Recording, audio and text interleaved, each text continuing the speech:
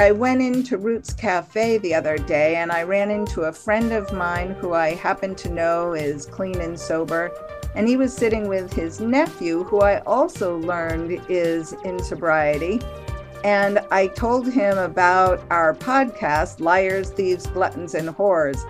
And he just loved the title and said, "Oh, I want that on a t-shirt." And I said, well,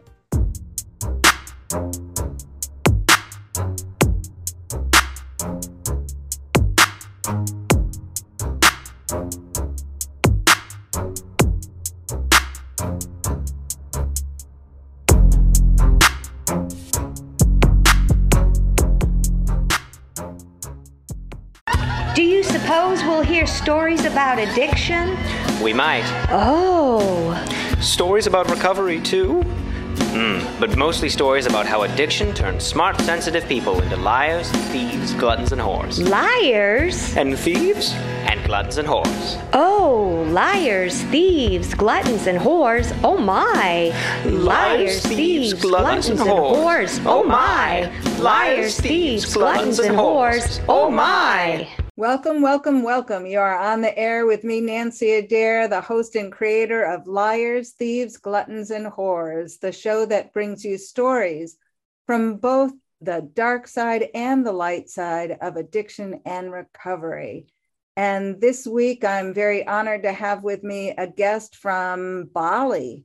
And her name is Natalie Speakerman, and she has quite a story to tell. It's lovely to see someone looking so comfortable in their own skin, Natalie, and peaceful and with a beautiful surrounding of, the rice fields behind you. And even though some of our listeners will be just that, listeners, and they won't see any video, it's amazing the contrast of who you are now and where you were at the beginning of your journey in recovery and sobriety. So welcome to Liars, Thieves, Gluttons, and Whores.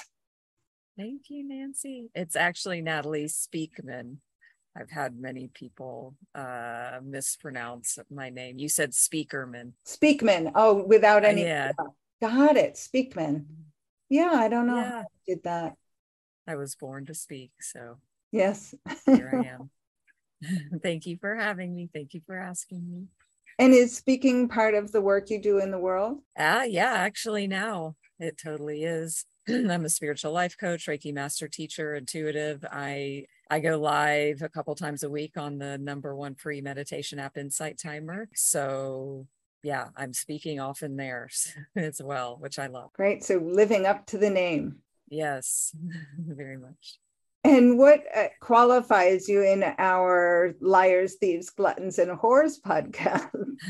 I've been a liar. I mean, and, they say that, how many times a day do people lie? But in general, my addiction for sure was a liar, then a glutton, then a whore, then a thief. Yeah, all of the above. So it's not one category, it's all of the above. Yeah, actually what led me into my alcohol addiction recovery was an arrest for stealing pills from a pharmacy that I worked at. So, I read yet missed really part of that story. I didn't know that you were arrested. I had seen your writing about taking the bottle of pills and wasn't it your mother that discovered them? Mm-hmm. So did your mother have you arrested? No, my mom told my dad. My parents were divorced, but she, didn't know what to do. She found this bottle of 500 Xanax in a boot in my closet that I'd stolen. And she called my dad and he was like, if you don't turn her in, I will. And she said, I'm not turning in my daughter. So he called the pharmacy. He didn't call the police, but he called the pharmacy and told them. And then they brought in auditors, then federal police. So I got arrested on 2 counts of federal drug charges with maximum 30 years of federal prison. Well, you obviously didn't spend 30 years in federal. And tell us how that story concluded. Well, I got arrested. I was 22 years old. This was in 1999, just to orient everyone to that. I spent 11 days in jail. My bond was $30,000 US. I didn't have $3,000. Nobody, my parents wouldn't put up the house or bail me out. So I had to wait until it got reduced. I got a public defender while I was in there. And she said, if you don't go to meetings, if you don't stay clean, because you're not going to go to trial for probably a year. So you're going to be out on bond waiting. If you get in trouble in between, you will go away for a very long time. So I had already gotten clean and sober when I was 17. So I was familiar with 12-step. So I was like, okay, I'll go back to meetings. And I went to one meeting that I used to go to. Nobody recognized me or acknowledged me. And I had this chip on my shoulder, like, don't you remember me? I've been here before. I was totally ignored. So I would F you to everyone. And then a few days later, I ended up at another meeting of AA. And that's where February 1st, 1999, I picked up a white chip and started my alcohol and drug sobriety. And then, so I was clean. So then when I went to trial, I had this year of being clean and sober. The public defender, I still remember, she said, we have a real Pollyanna here. So it got reduced to a misdemeanor and a year of probation that I successfully completed. And after the year of probation, was that slate wiped clean? It's a misdemeanor. It's still there, I guess. But yeah, not a felony, not federal. And 500 Xanax. Were you planning to take your own life? Take my life away from that town where I grew up in. I would sell them on the street, get money, and leave. This part of my story is like the end of a long, horrible journey. But that was the plan. I had ended up back at home, back living with my mother, which is like the worst thing for me. The town I grew up in, I had moved away from there. So the pills were going to be my ticket back out. So you were planning to sell the Xanax in order to get away, or what they call in some of the 12-step programs, a geographical cure. You're looking to get away from yourself, but the unfortunate thing is wherever we go with us. Totally. So I was saying, Natalie, that the problem with a geographic cure is that wherever you go with you. So unless the changes are really being made at the core level, you're stuck with your own behavior and the unmanageability that we create in our own lives. I would say I'm a really good testament to that, as far as I've been a nomad around the world for the past 10 years, clean and sober, and also having a lot of the isms and still dealing in the realms of sex and love addiction. No matter where you go, there you are. And I have gone everywhere. Not to escape necessarily, just I can attest to that. Well, how would you describe the sex and love addiction when it's not for escape? Well, I was meaning like the geographical cure part of it. Okay. Yeah. So being a nomad, but not doing that in order to escape where you are, it's more to have the adventure of seeing the world. Yeah, and finding myself everywhere I go. I mean, even just landing back in Bali, I've lived here off and on for 9 years. I've been gone for 3 years during COVID, and I just got back 2 weeks ago. And I've had a very up and down relationship with Bali because that's how it is here. But I landed back, and oh my God, I was in bliss. I was so happy to be back, the ecstasy, and okay, here we are now 2 weeks later, and the honeymoon period is already over. I'm like, this is so typical of a relationship. The relationship with place and relationship with yourself, and getting back together with an ex. Already in 2 weeks. Yeah. I think I saw on your Facebook post that I know you now weigh like 120 or 120 something pounds. And that was the same weight as you weighed in elementary school. and not since then. And it's just been the past year that you've really had that freedom from what you described as food addiction.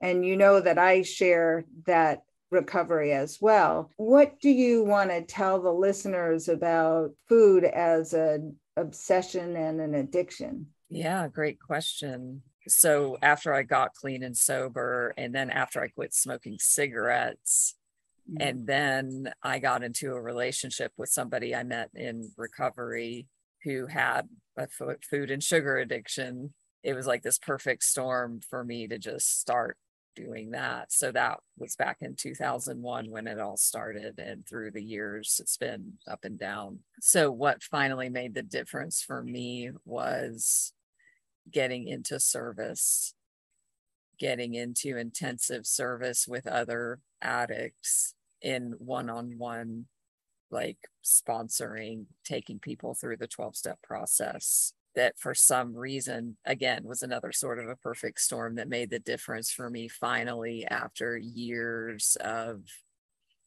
just going back over and over again.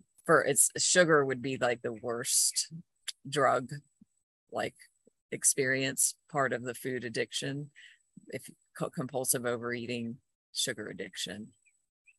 And so, I would have many years of being active in that addiction, managing, controlling excuses, justifications, periods of abstinence, and then always going back. For me, coming from alcohol and drug addiction recovery, it was a little hard at first to be like, well, what is this? I have to eat, that. Right. I know there were people in the AA 12-step community that laughed at me and said, you can't get high off of donuts. It's like, get real. And yet for me, I remember getting in a car accident, and I was probably 19 years old when I got in this car accident. I was in college. I was going to a trimester college in New York, and went during the time off from school to study from a colorist painting in Florida and staying with my grandparents. And I got into a car accident because I was driving with food and eating on my way to the studio, and just secretive. That was a time when I could do that and not have them know what I was doing, and I wasn't paying enough attention. And I got into this horrible accident, had to post bond in order to come back to New York. And it was just, and I'm thinking, yes, I did get arrested for shoplifting, and I was shoplifting food, and I did get into a car accident because of food. And it is, for me, as much of an addiction as when I was addicted to alcohol and drugs. And it would have taken my life. And I was suicidal as a result of not being able to control my food, and my self-esteem going down and down and down. And so I really understand food, and particularly sugar and flour, as addictive substances. And yet you do have to eat. You don't have to eat addictively. And it's a hard thing to have a lot of people understand. And how do you define, like you used the word abstinence, and I'm thinking a lot of the listeners won't know what you're talking about. Oh, okay. I do, but let's define, what is abstinence for you? What does that word even mean in terms of food addiction? Well, how do I know I'm in recovery? How do I know I'm not actively in my addiction? What are those parameters? Would be the abstinence. So in the past, I would just quit sugar, but I wouldn't change anything else. And, that didn't really work. One of the biggest hallmarks for me of this addiction has been the progression of it and how much worse it got, especially. So I quit 2.5 years ago. I've been in, abstinence since then, in recovery. And even like right before this hopefully last time. I mean, what I was eating, it wasn't just sugar anymore. It was like this alternation between salty and crunchy and sugar. And I remember sitting on the bed, I was high as hell, and I'm giddy, but I know what I'm doing. I can't turn off the awareness. That's been, 20 years of knowing what I'm doing. So I'm just sitting there judging myself, hating myself, but feeling high and laughy, sitting alone, watching Netflix, whatever, And then the next morning, day one, again, I mean, day one, a million day ones. So what I found was what was missing was willingness, because in the morning, today, I've got to start today. No more. I'd feel horrible from the night before. I'd already thrown out everything the night before. So in the morning, the house would be clean, and it's a clean slate of day one. And then by mid-afternoon, I already knew what I was going to do. And what I realized was there was this tiny shift. I mean, it's almost imperceptible, is where that's where everything starts. It's like I had this willingness that was there in the morning. I chose to take my will back, or I lost the willingness, or I gave up the willingness and just gave in. It's just almost imperceptible. That's really clear to me. I hope it's clear to our listeners, that because when you talk about that imperceptible moment, that's a hard concept to grasp for someone outside of food addiction, or in food addiction and also in denial. Well, I credit my own path, my own spiritual journey, all the work that I've done. I've been meditating every day for 9 years, blah, blah, blah, blah, blah. Yes, because I believe that level of self-awareness, I was able to see that very clearly, years ago. And that's okay. But that's just my journey. Can you recall a moment, one of the darkest moments that turned for some reason, I've used this term a couple of times lately, that turned the ship around? Which addiction, which moment, what? Why don't you go through the first few that come to your mind? Like if it was the turnaround in 1999, that one you kind of described, but more recently with the food, what was the defining moment? Well, I'm kind of describing that, those day ones, the never-ending day ones, and I really, really wanted it. And I'd had abstinence before, with not eating sugar and not binging. And so in this, it's really that same story of like, okay, wow, I see what's happening here. I lose my willingness is what happened. I was no longer willing. So then I'm like, okay, that's the missing ingredient. So I started praying to my higher power for willingness. But I feel like that cycle of these day ones, noticing the progression, the crippling obsession. And I think because of my levels of awareness, I just experienced the suffering very deeply. And I was powerless. I was just like, this morning, Natalie, today's day one. And I totally would believe it 100%. And then the night, Natalie, totally betrayed that. And it was like Jekyll and Hyde.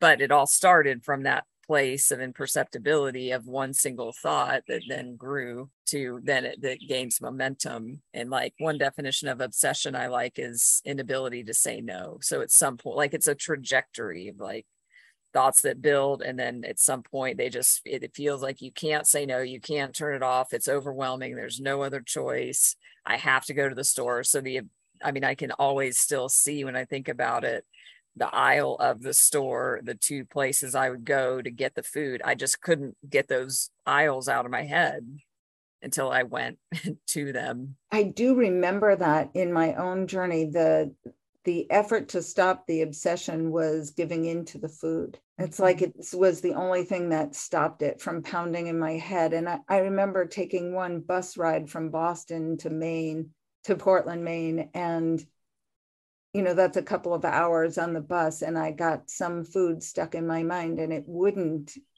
give me any relief until I had that food in my hand and then in my mouth. And then the worst part of the end of my binge eating was the fact that it was only the first bite that gave me that sense of relief. And when you talked about being giddy, almost high, sitting on your bed, I was thinking that I did not experience a high from food that way. I experienced a high from food that was very much like an opiate high. In fact, I remember seeing a rerun of the Mod Squad, and one of the members was tying a tourniquet around his arm and shooting up heroin.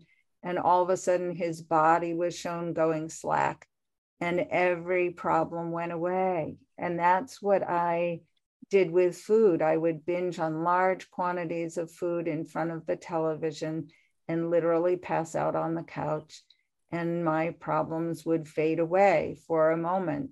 The tragedy was at the end of my binging, it was only the first or second bite when I was filled with remorse, regret, self-hate. It was just awful. It wasn't working anymore.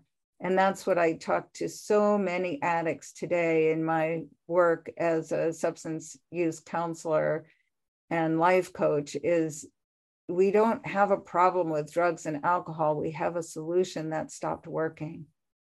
And that's when the real tragedy hits. And sometimes the incredible gift of desperation comes along too. And you say, I can't do this anymore. I just can't do it anymore. And I surrender and I ask for help and I ask for that willingness. I love that, a solution that stopped working. Any recollections from way back when the food may have still been working, or at least in your eyes, or drugs and alcohol even before the food was prominent? What were some when it still worked? When it still worked, or some of the escapades, I mean, I talk about this show being the dark and the light side, that some of the things, at least when we think back on them or recollect them, they're funny as all get up.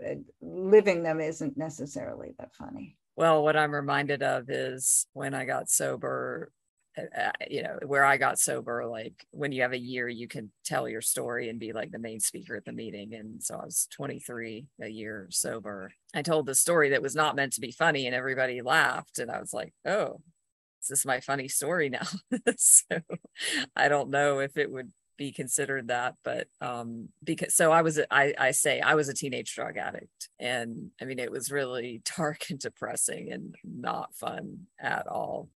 I smoked pot every waking moment that I could, and just was a trash can for any substance of any kind. I mean, I was drinking bottles of Robitussin DM before school, then having to run out of the first period class to throw it all up. And I mean, that's not really a fun escapade. One day, so I had some pot in my purse, and then I had a reputation for being a druggie, and we were in class and people started saying, there's a drug dog coming. Oh my God, there's a drug dog. And I'm like, oh my God, I have pot in my purse. They're going to smell it.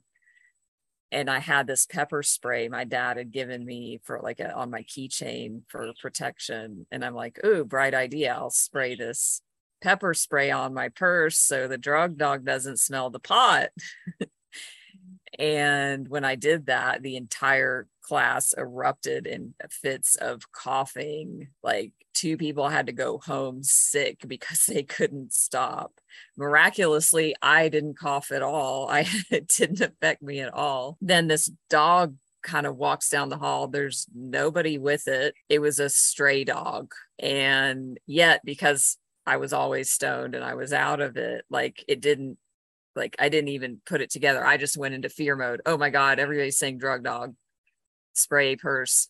It's just a stray dog by itself walking down the hall.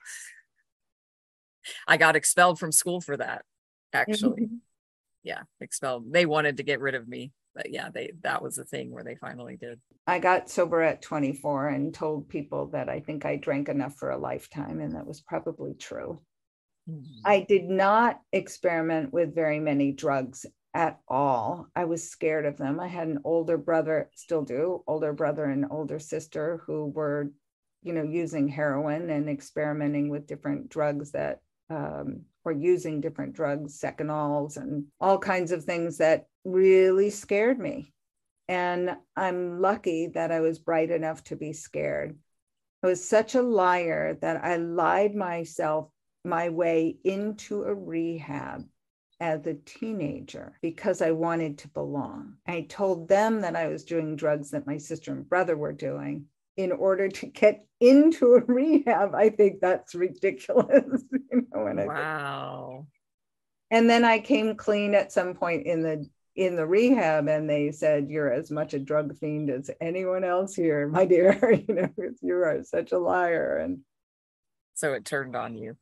It did. And it actually saved my life in many respects. And I'm forever grateful. It was a concept house type of rehab, which was very, I learned later, set up along the lines of rehabs within penitentiaries, with expediters that cleaned, and you'd wear things hung around your neck and have different jobs to do, and confrontation therapy where you're screaming at each other. And yeah, none of it I believe in now.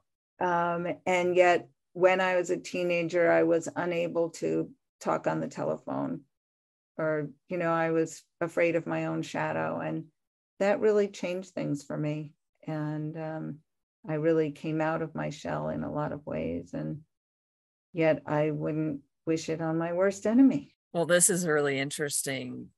I was sent to 2 rehabs at 17, the second one being 11 months. I was in there for 11 months. It was a straight style program, but it was Christian based, which sounds like it might have the same elements, which are like military brainwashing techniques, but they took away the physical. So I went through that program. There's a lot of stories around that, that are kind of cringe, like not funny, but interesting. One of them being that in order to get called on, maybe you had something like this. We had this thing called motivating.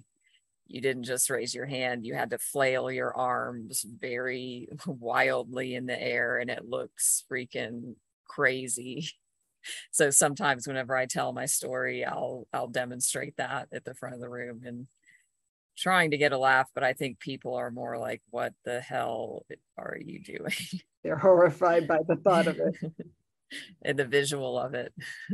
Any pearls of wisdom that you want to share with listeners, Natalie, as we wind up? Well, yeah, I alluded to it earlier about turning points. And I wouldn't say it was necessarily like a dark moment, but just a moment. So almost 4 years ago here in Bali, I was at a 12-step meeting and met somebody, and he was like, "Hey, do you want to do an AA big book study?" Which the big book's the basic text where everything comes from.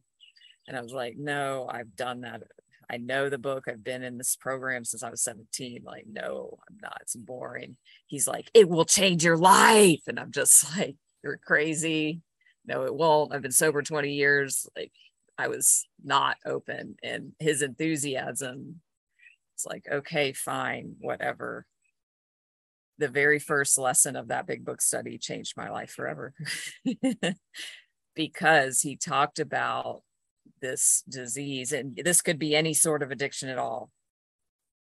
Is now, I mean, with some like details maybe being different, but that he explained we have a disease of body, mind, and spirit. There are 3 parts of a 12-step program, one for each part of the disease.